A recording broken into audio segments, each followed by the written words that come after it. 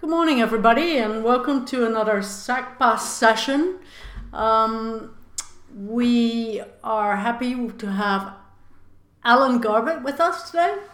SACPA acknowledges that this event takes place on the lands of the Blackfoot people and the Métis Nation of Alberta Region 3, and we pay respect to their past, present, and future cultural heritage, beliefs, and relationships to the land.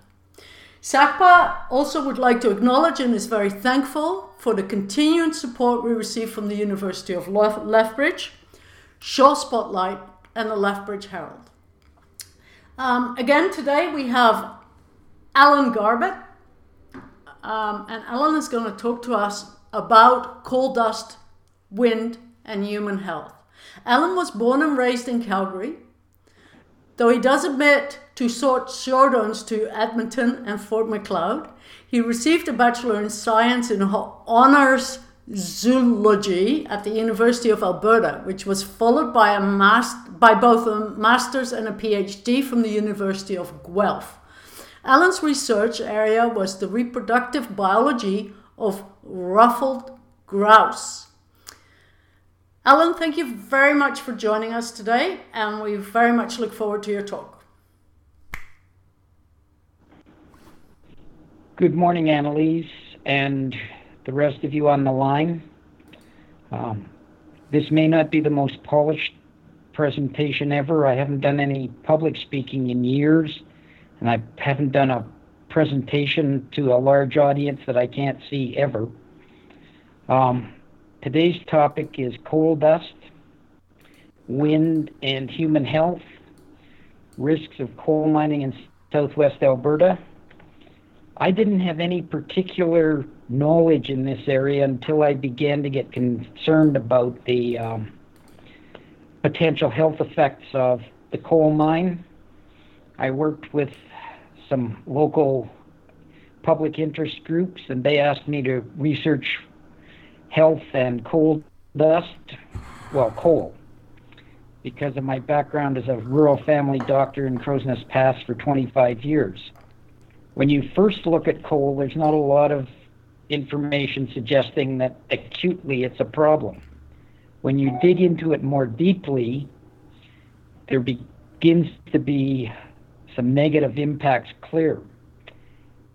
It's a pretty complex topic. It involves everything from fluid dynamics and how wind flows to energy transfer to particles through to epidemiology.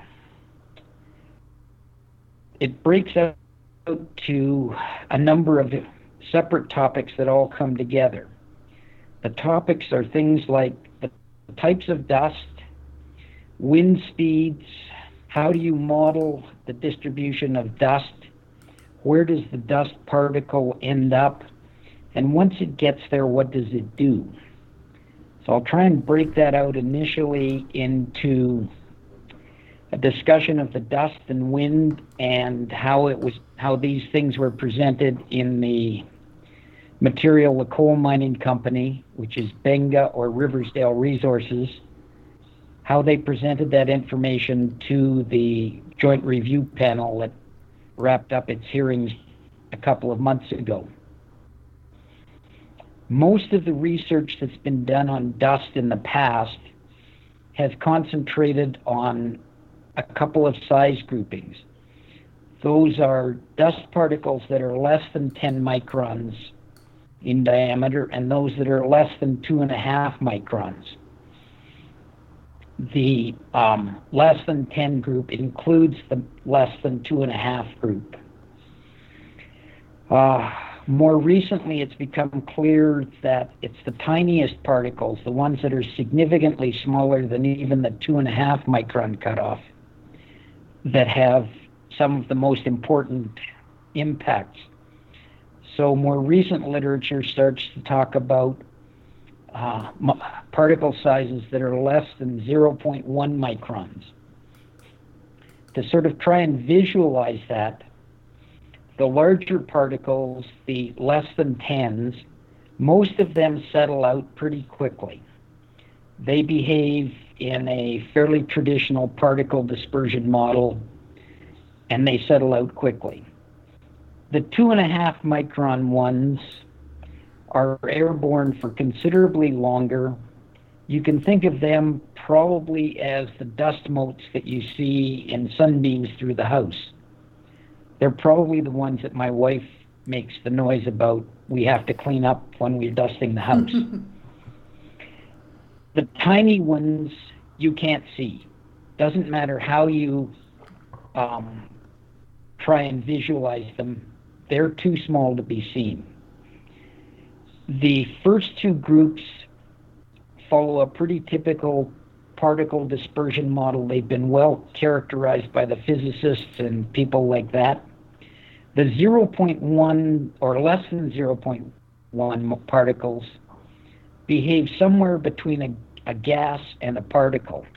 Their dispersion properties are not very well understood, but one of the important points here is that there are an enormous number of them in a very small weight. If you can put up the first slide, Annalise.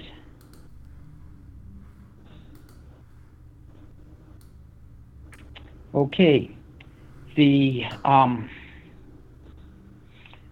smallest ones float. They, as I said, they come around almost like a gas. The next slide, please, Annalise. The typical way that these things have been displayed in various publications is usually by weight. There's X amount of the larger particles, there's Y amount of the next size, and there's Z amount of the smallest particles. And then someone typically says, well, there's such a small amount of the smallest particles, they can't possibly be a problem. Unfortunately, that's not really true. It's the number of particles, not the weight of particles, that's important. And in the smallest particles, even a gram represents an enormous number of particles. So you have to watch that when you're looking at various reports. The next item that we get into here is how do these particles travel? We'll go to the next slide, Annalise, the energy equals mass. The energy that wind conveys to dust is basically a function of primarily of the velocity of the wind. The energy that goes into the dust particle depends on the weight of the particle, but it's the velocity squared which makes the biggest difference. That brings us around to wind and how Benga approached this. Those of you who live in southern Alberta will understand the surprise I had when I was reading the Benga EIA and I came across the statement that winds in this area rarely exceed 60 kilometers per hour. Those of us who live around here know that you spend a great deal of the period between November and April trying not to get blown off the planet. And if you go back to my earlier slide about energy being related to the square of the velocity, not to the velocity by itself, that becomes quite apparent. The mining company submitted, I believe it was 12 addendums to their initial report to the Joint Review Panel.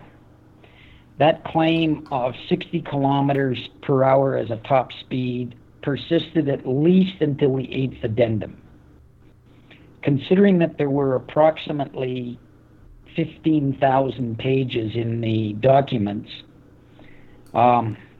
I can't claim that I read everything in addendums 9, 10, 11, and 12, but I read virtually everything up to addendum 8.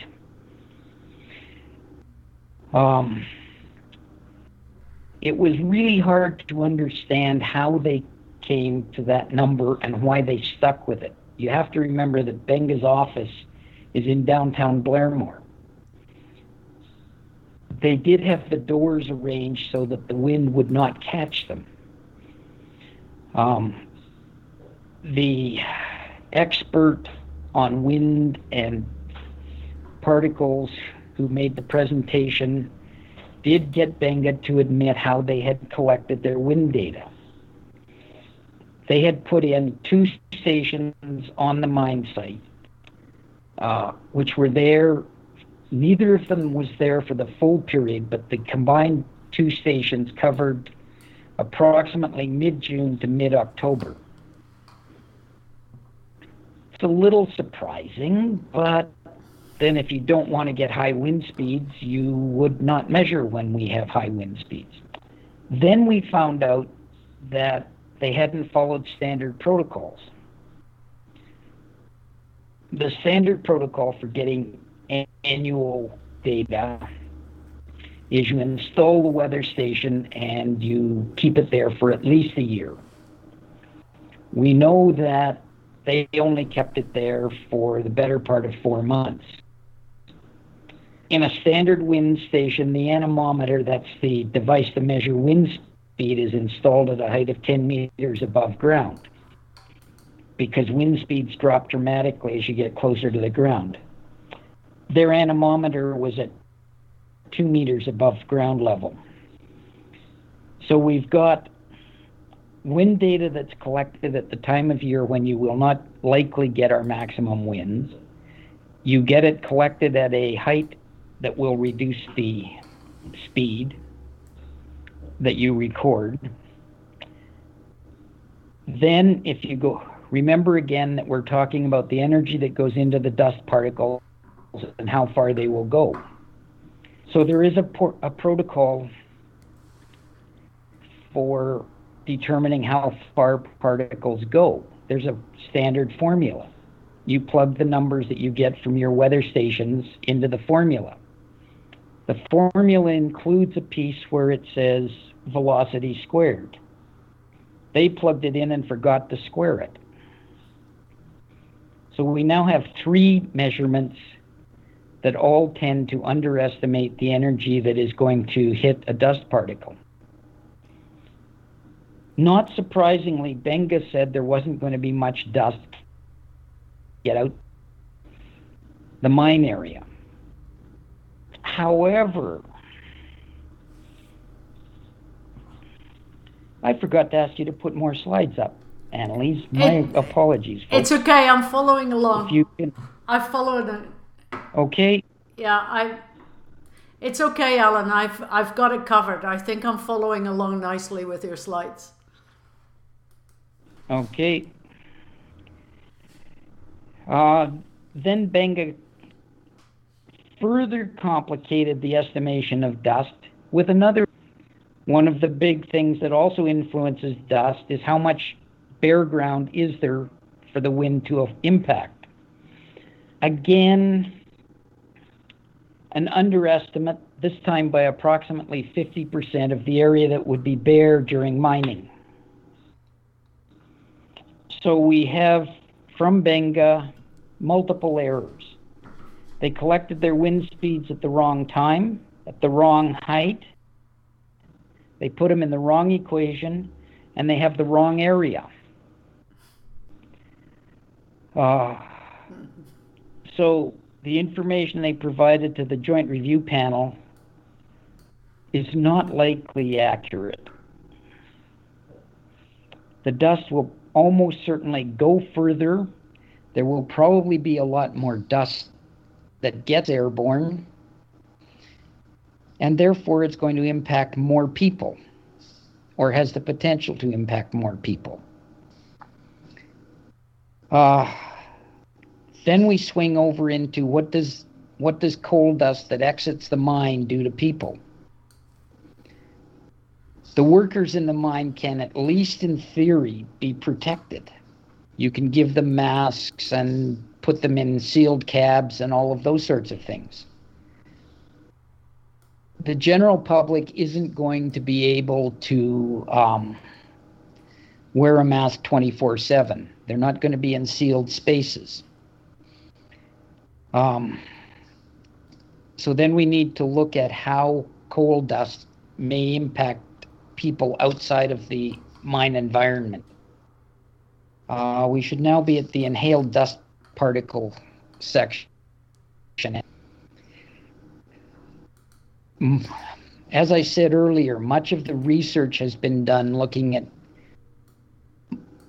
relatively large particles and medium-sized particles. I mentioned that those were relatively easy to work on. We also have equipment that will measure them carefully, nicely.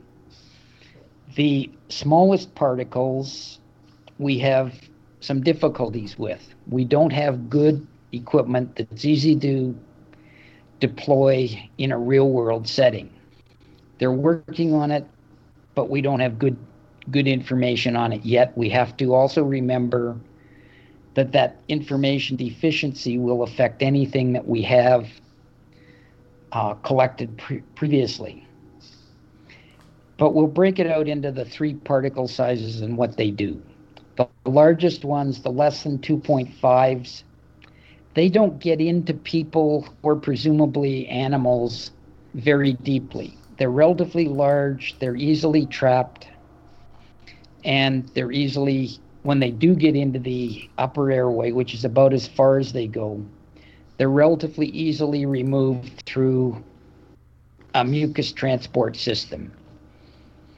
Lungs and airways have a very efficient way to generate mucus, which traps small particles, and then they clear the mucus back up the throat, and it's swallowed and eliminated that way. Usually you're not even aware it's happening. The medium-sized particles, the less than 2.5s, they get deeper into the lungs, but not generally full depth. Again, they get trapped by the multitudes of filters in the airway. The smallest particles, we're now in the slide on what I call nanoparticles. These are the less than 0.1s. They get to they have a variety of names. You'll see them as ultraparticles, nanoparticles, ultrafine particles, and then, of course, just the less than 0.1 marker. Those ones, as I said, have almost gas-like times. They can float and reach the deepest parts of the lungs. They're hard to clear because they get so far into the lungs that there isn't a really good removal system in place back there. The particles have an ability after they get to the deepest parts of the lungs to damage things in a variety of ways. We'll get to that. Then we work on the assumption that the dust can get in. It has a potential to do things. Do we have any way to prove it? This takes us into a lot of epidemiology data coming mostly out of Appalachia. That's you've got it? Good. Yeah. There's been strip mining and underground mining in Appalachia for a long, long time. They have recently, that is in the last 20 years, shifted primarily to strip mining, mostly to what's called mountaintop removal, which is essentially you turn mountains into molehills. You knock the top off, push it into the valley, grab all the coal out of the middle of the mountain, and leave a mess behind. A couple of researchers in West Virginia started looking into this. The most prominent is a fellow by the name of Michael Hendricks. There's a slide with his name on it, Annalise. Okay. He and fellow researchers have produced more than 30 papers on health effects in Appalachia. These are all epidemiology. You can't prove that a particle of X size with this chemistry landed on that cell and did the bad things. But if you can look at tens of thousands of people living with exposure to coal dust versus tens of thousands of people living without exposure to coal dust, you can come up with some ideas. There are epidemiology methods where you can compensate for all or most of the other variables that might impact health.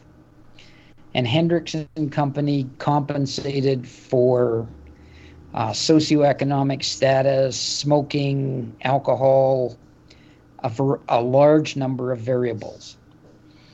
When you work your way through it, living near a coal mine is bad for you. There are a variety of problems that come up. There's more asthma. There's more heart disease. There's more strokes. There's more lung disease. And that's not just black lung. There's more kidney disease. There's more premature births. There are more babies born at a low birth weight. There's even more dementia. The researchers can even give you a timeline on when specific health problems will start to arise. Asthma is the first thing that starts to go up, and it makes its appearance approximately 2 years after a mine goes in. It's particularly bad with kids. Dementia takes considerably longer. Those rates don't start to rise for more than 10 years.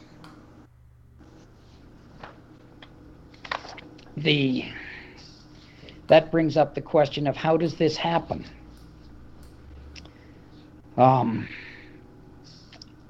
talked to you about how the particles get different depths into the lungs. The smallest particles are the ones that are probably the culprits. These are very small. They sometimes may be a single molecule. If they're not a single molecule, they're not more than a few molecules. And either the single molecule or one of the multiples may be something that's, generally speaking, bad for human health. None of us want to drop some arsenic on top of a cell. None of us want to drop too much cadmium or selenium or chromium. All of those things are found in small, sometimes tiny amounts in coal, but they're there. What it looks like happens is that there are multiple ways the particles cause trouble. The easiest is that a toxic piece lands on a cell and is directly toxic. It hurts the cell. Then we get into some more insidious processes. It turns out that these little, I was going to use a bad word for them, these small parts can actually penetrate the body. They can travel between cells or through cells, and then they enter the circulatory system. That can be arterial, it can be venous, it can be lymphatic. It doesn't really matter.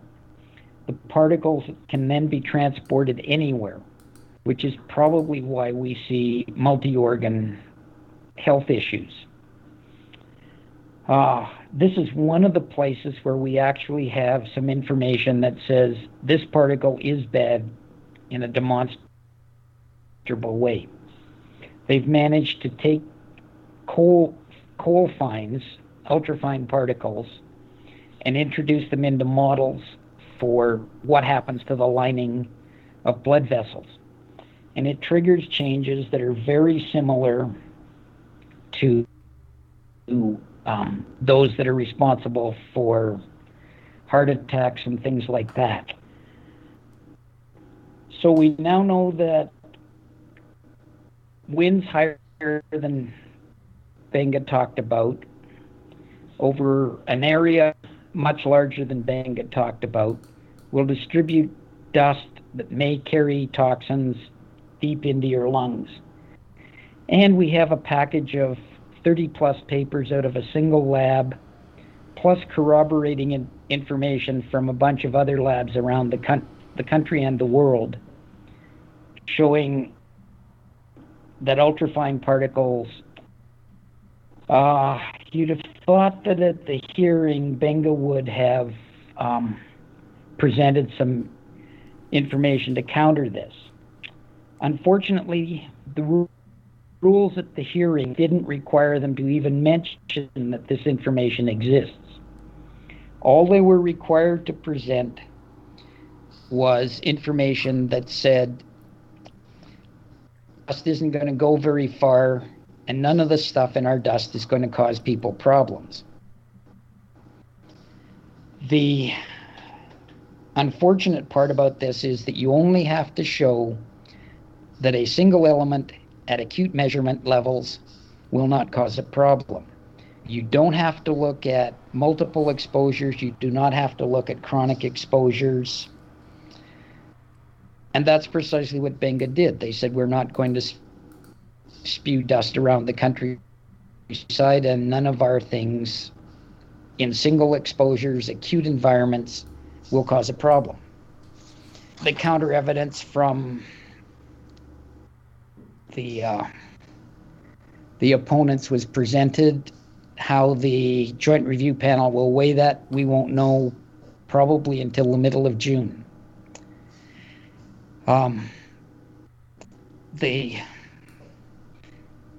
The conclusion has to be that coal dust is hazardous to health, and people shouldn't breathe it. Then you have to look at, is there any practical way to keep people from breathing? Well, unfortunately, in this part of the world, you can't wrap everybody up in protective gear, so the only solution I can see is no coal mines. And I think that pretty much wraps it. Annalise, we can go to questions. Excellent. Thank you very much, Alan, for your presentation. I've just put up your slide with your contact details so people can contact you. Our first question is from Laurie Schultz. Are you aware if there are similar studies/data on health effects on populations living around the Cheviot mine in west central Alberta? The problem is that no Alberta population is big enough and has been exposed for long enough with good enough health records for us to be able to look at that sort of thing. The Crowsnest Pass has a 100-year history of coal mines, though most of them ended 40 years ago. But there's never been a big population here, and we haven't collected the data that the Americans have. So the short answer is no, we don't have the data.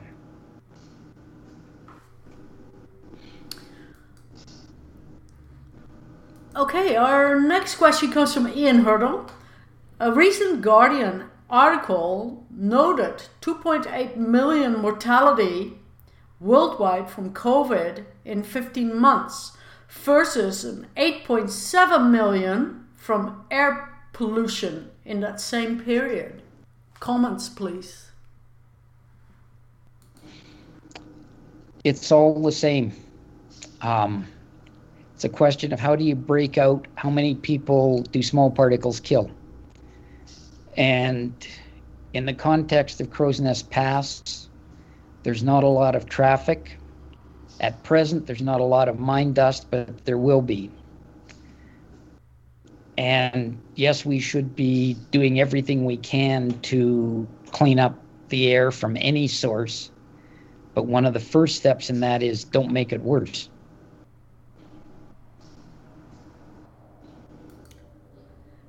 Okay, our next question comes from Bev Mundell. Thanks, Alan. Are there mental health problems from epidemiological studies? Whew. That one didn't come up. It has certain technical challenges simply in defining in a consistent manner whether mental health is good, bad, or indifferent. It's much easier to state that X% of people suffered from a heart attack or had a stroke versus how many were depressed and how badly were they depressed.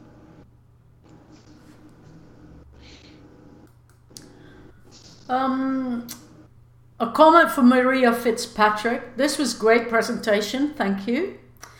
Our next question comes from Knut Peterson.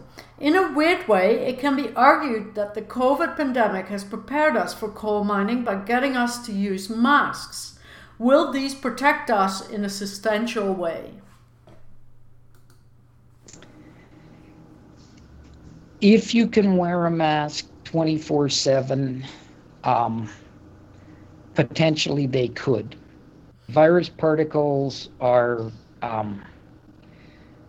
not much different in size than some of the nanoparticles, so they should be excluded to a certain point. But most of what a mask does is prevent you from bombarding other people with particles directly rather than filtering them out as they come into you. So guessing at it, I would say that there would be a small improvement in health. But again, when the first things don't show up for a couple of years, and some of them don't show up for more than a decade, it's going to be really hard to measure. Our next question comes from Terry Shillington. Did you mention what area is reached by this coal dust? Does it reach to Lethbridge, for example?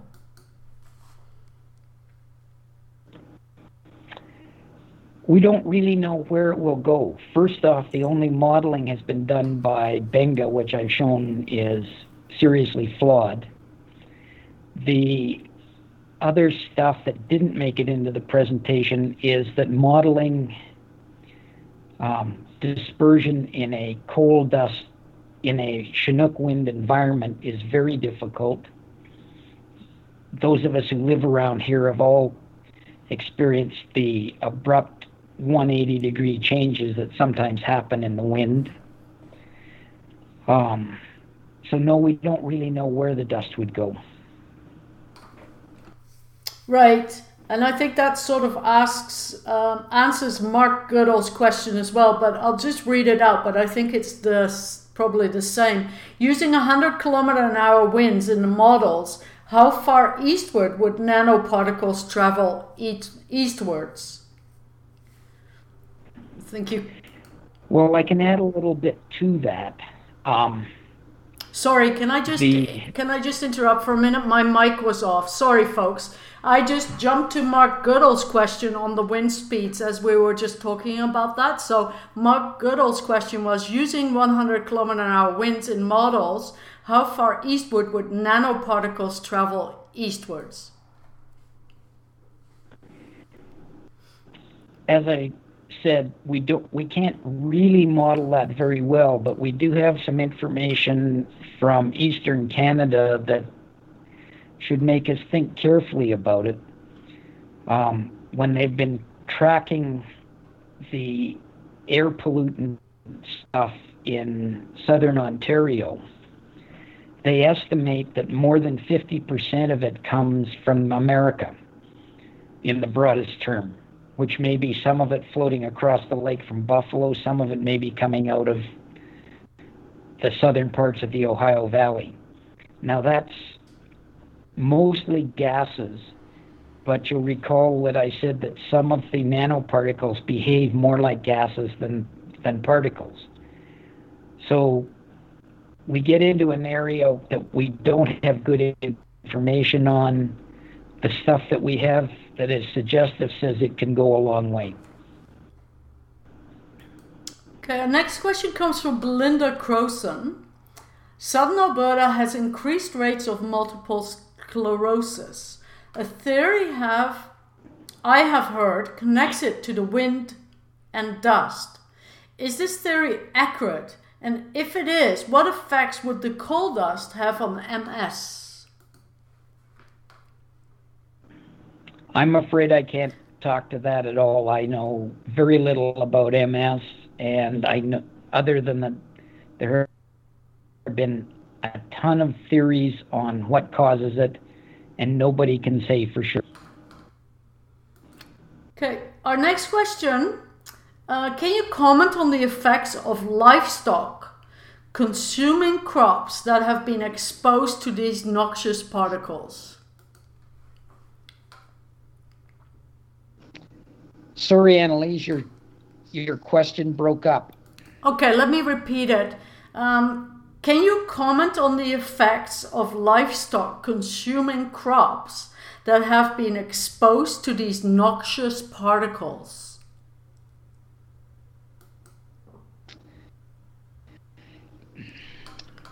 Not directly. Those of us who live near the Oldman River Reservoir, though, frequently watch dust storms come off the mudflats that are exposed when the reservoir drops, and that dust definitely ends up in crop and hayland. So it may not be a case of the amount of dust deposited in any one area from the mine itself will be a problem. There's not much cropland within crop or hayland within 20 kilometers of the mine, but there's certainly a potential for places around the Oldman Reservoir to be rather heavily contaminated. There's also a letter in Western Stock Grower from a fellow by the name of Lee Elder last summer, in which he details how selenium in water can be bioaccumulated through intensive agriculture into a problem.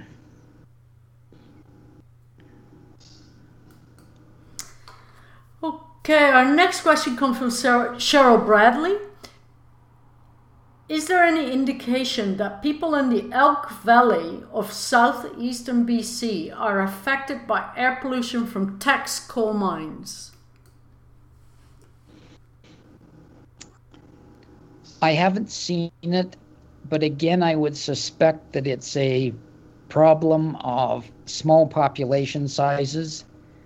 The entire Elk Valley has maybe 15,000 people in it, and probably more than half of that live away from the they live west of the mines, and the prevailing winds will take the dust, most of the dust from the mines into Alberta. So the number of BC people exposed is relatively low. The exposure time there is, again, not that long. So I haven't seen the data if it exists. Our next question is, what course of action do you think needs to be taken so that companies like Benga are held more accountable for their severe miscalculations performed by supposed experts?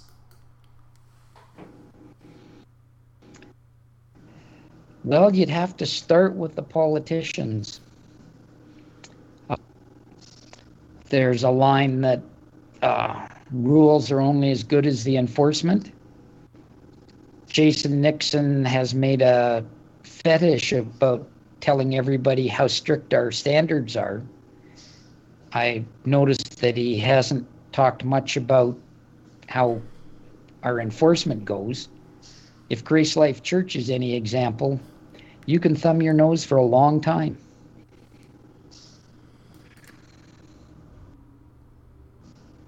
Our next question comes from Laura Schultz. Was the dust/wind research you are providing today presented formally at these recent hearings? Oh yes, we had Jim Young, who's a PhD, former senior climate scientist with Environment Canada, presenting all of this information.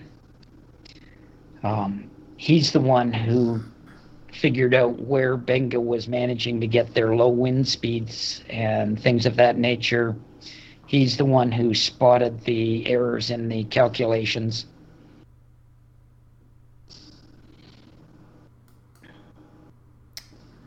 Our next question comes from Knut Peterson. Coal mining companies promise to mitigate dust from their operations by spraying water on surfaces likely to give off dust. How effective may that be when the wind blows?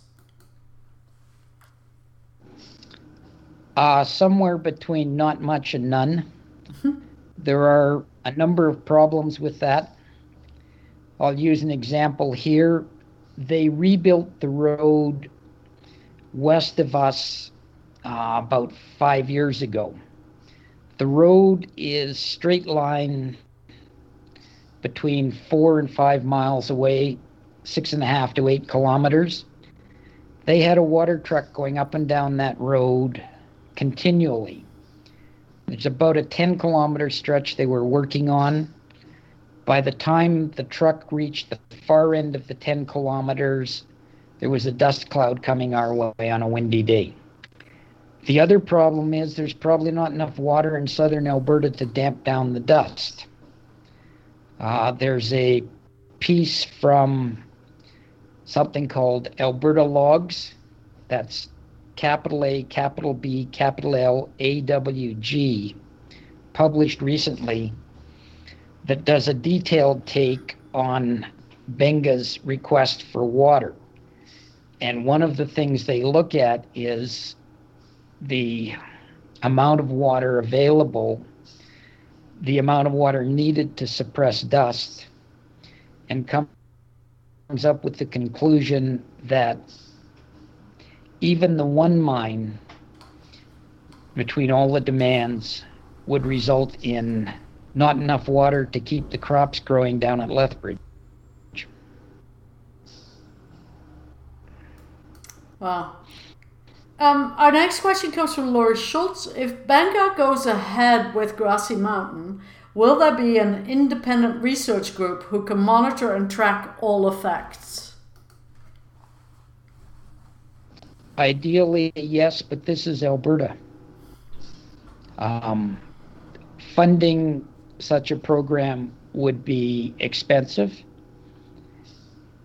As I said, the first health impacts aren't seen until 2 years in. The biggies like heart attacks, strokes, and dementia are 5 to 20 years out. So the logistics of doing it, the funding required is pretty daunting. I would be happy to see it done. I don't think that we're likely to see it.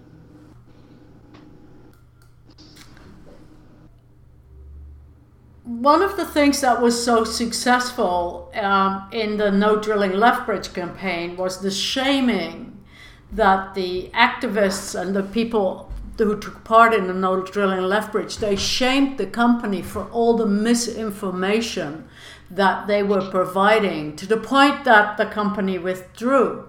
Is there such a campaign going on in Pincher Creek where you can shame the company with the data that it's providing to the point that the community is completely in an uproar and the company decides to leave? Well, a couple of problems with that. Pincher Creek's not where the mine is. It's 30 to 40 kilometers west of there in Crow's Nest Pass. The pass is a very pro-mining town. One of their councillors has been on almost innumerable media outlets saying how wonderful Benga is and how they will use best technology and so on, and there will be no problems. There's also some pretty aggressive pro-mine parties in the pass who perhaps not overtly suppress dissent, but certainly covertly inhibit it.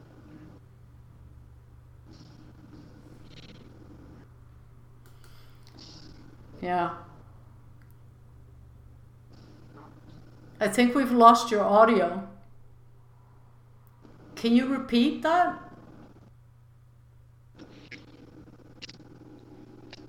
I said that... There you go. You're back. Yeah.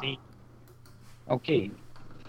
I said that the Pincher Creek isn't actually where the mine is. The mine is 30 to 40 kilometers west of that. Crow's Nest Pass is the nearest affected community. One of their councillors is Lisa Sigatuk, who's been on multiple media presentations talking about how wonderful Benga is and how they will use best available technology. The community has a lot of strongly pro-mining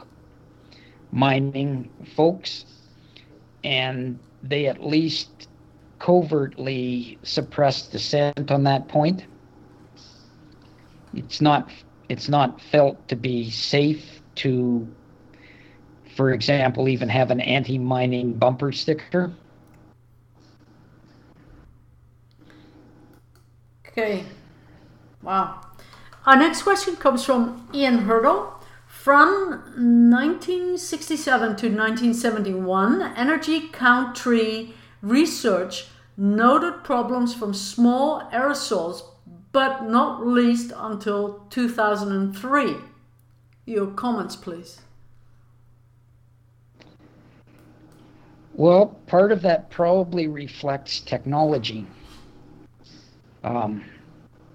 We simply, as I said, we have problems even now trying to measure nanoparticles.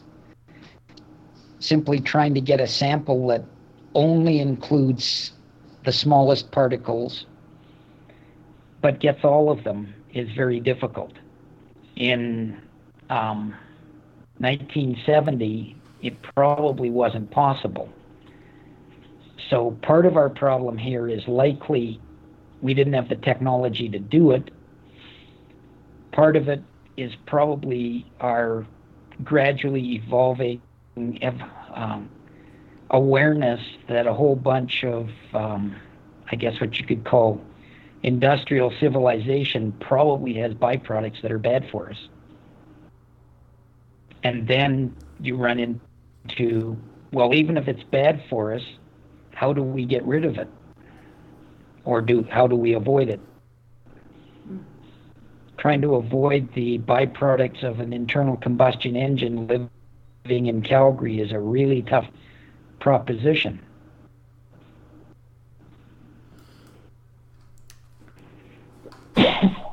Our Laurie Schultz has a comment. She says SACPA, Laurie Schultz is the board chair of SACPA, and SACPA has invited several pro-mine individuals and or groups to present at SACPA. However, none have accepted to date. Do you have a comment on that? You mean one that won't get me sued? Right. I would suggest that there is a recognition of a weak position that they don't want to try and defend in front of what's likely to be an informed and not supportive audience.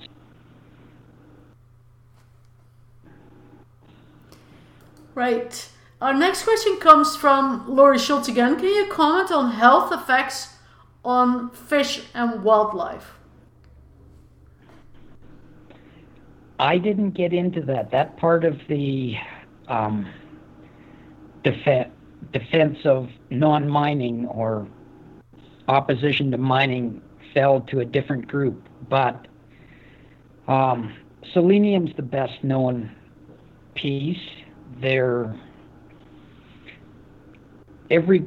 Effectively every coal mine in the world leaks selenium.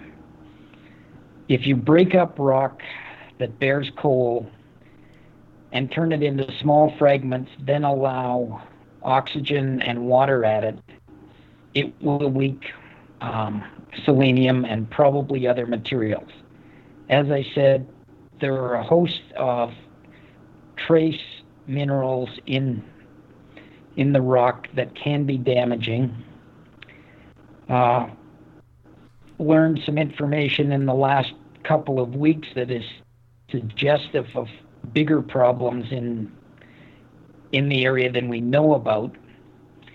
A couple of fisheries biologists have commented that creeks coming out of the area of the old Tent Mountain mine, one that's being proposed for reactivation, used to have pretty good trout populations.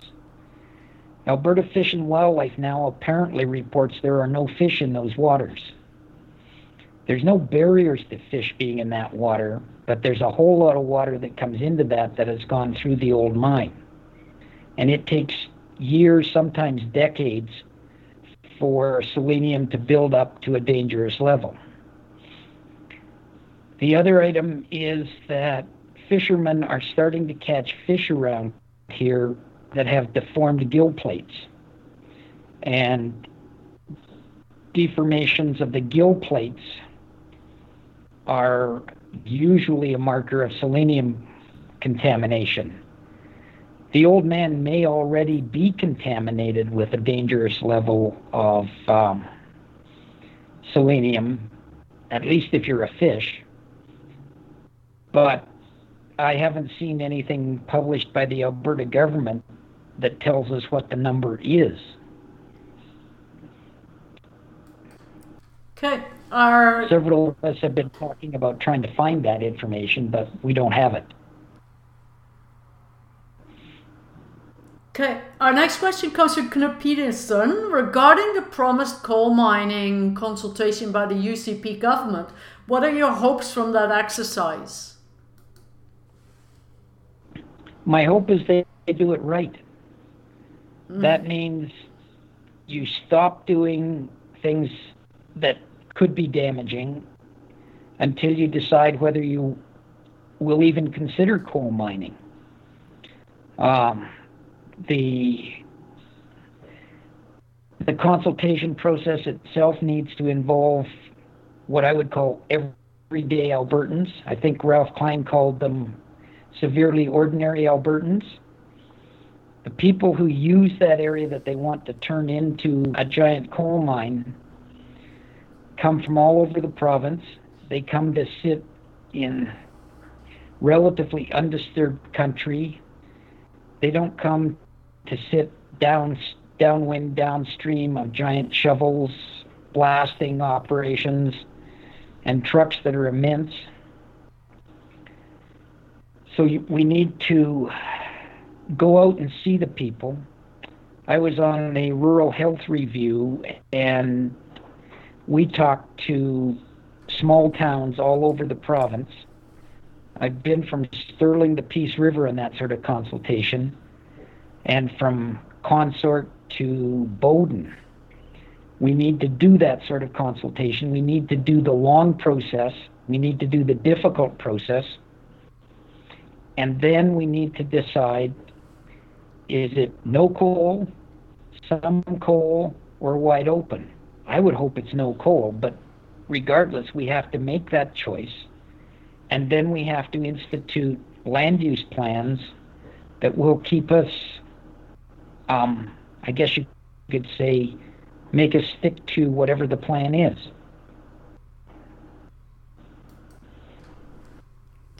Our next question comes from Ian Hurdle.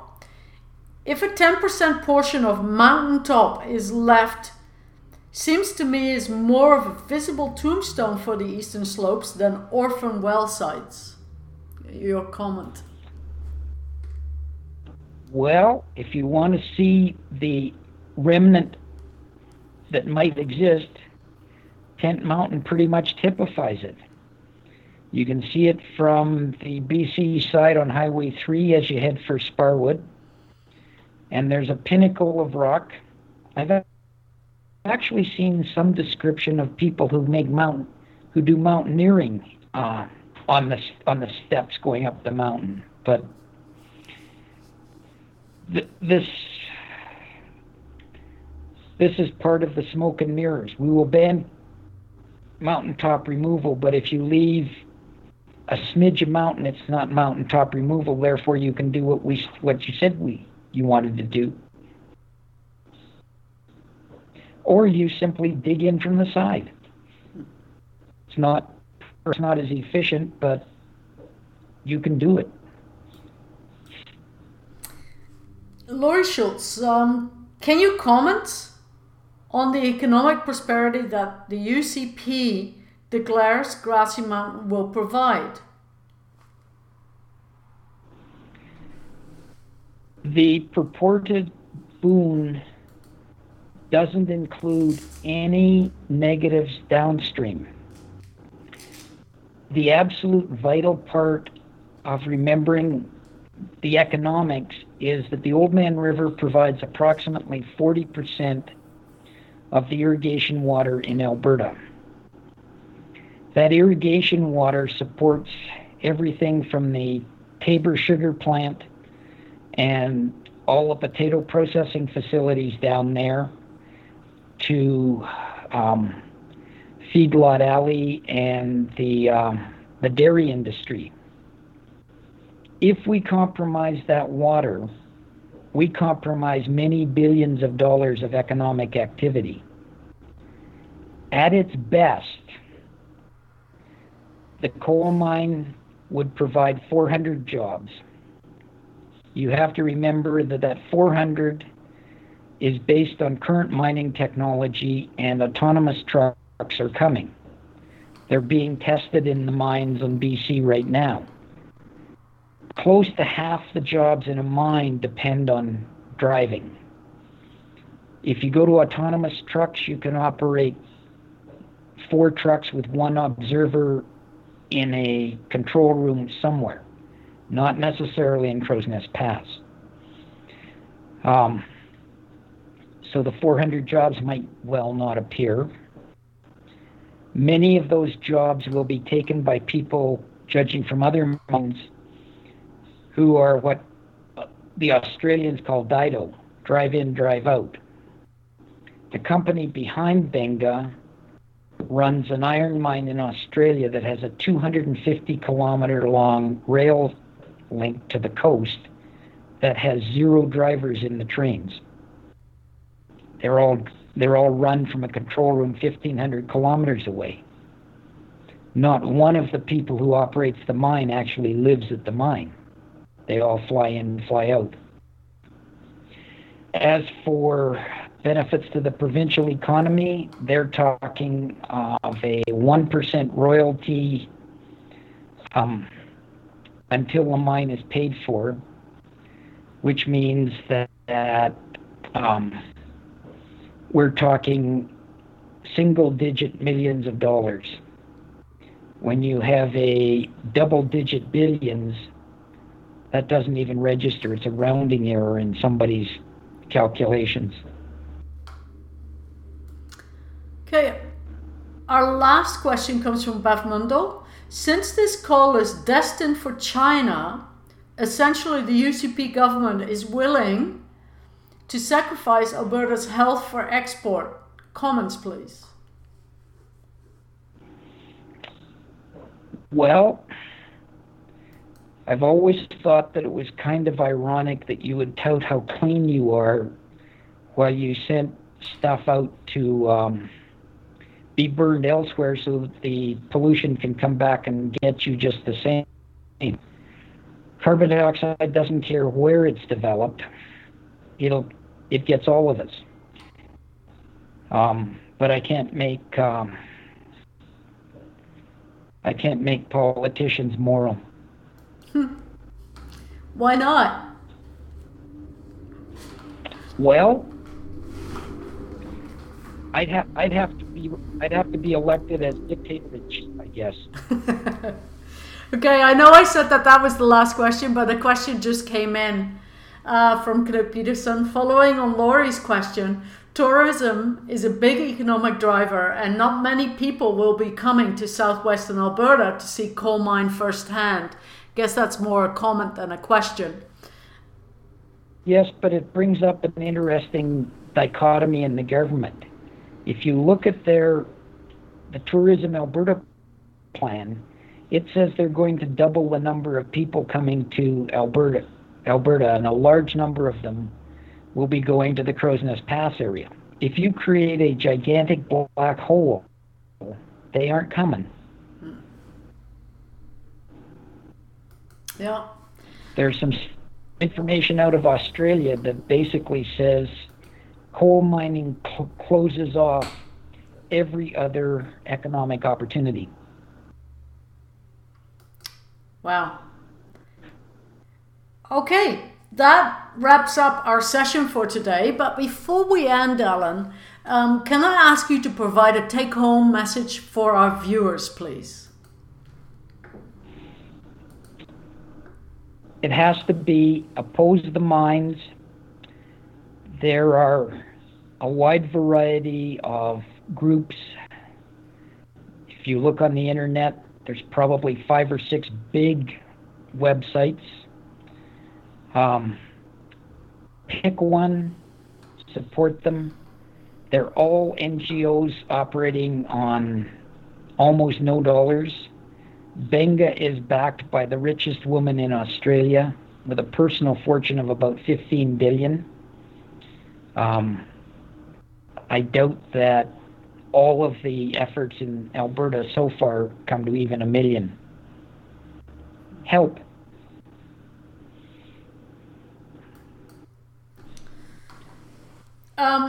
We've got a lot of thank yous in the queue from Laurie Schultz, Beth Mundell, Patricia Hayes, all thanking you for providing very detailed scientific and technical data and information and presented it in a very understandable way.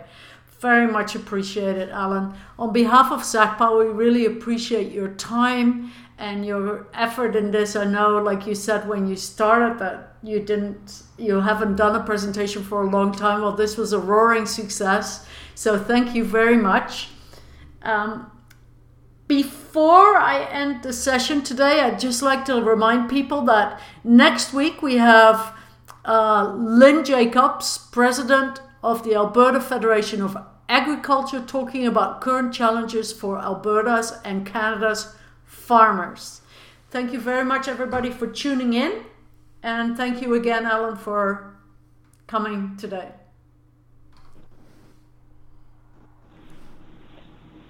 Goodbye.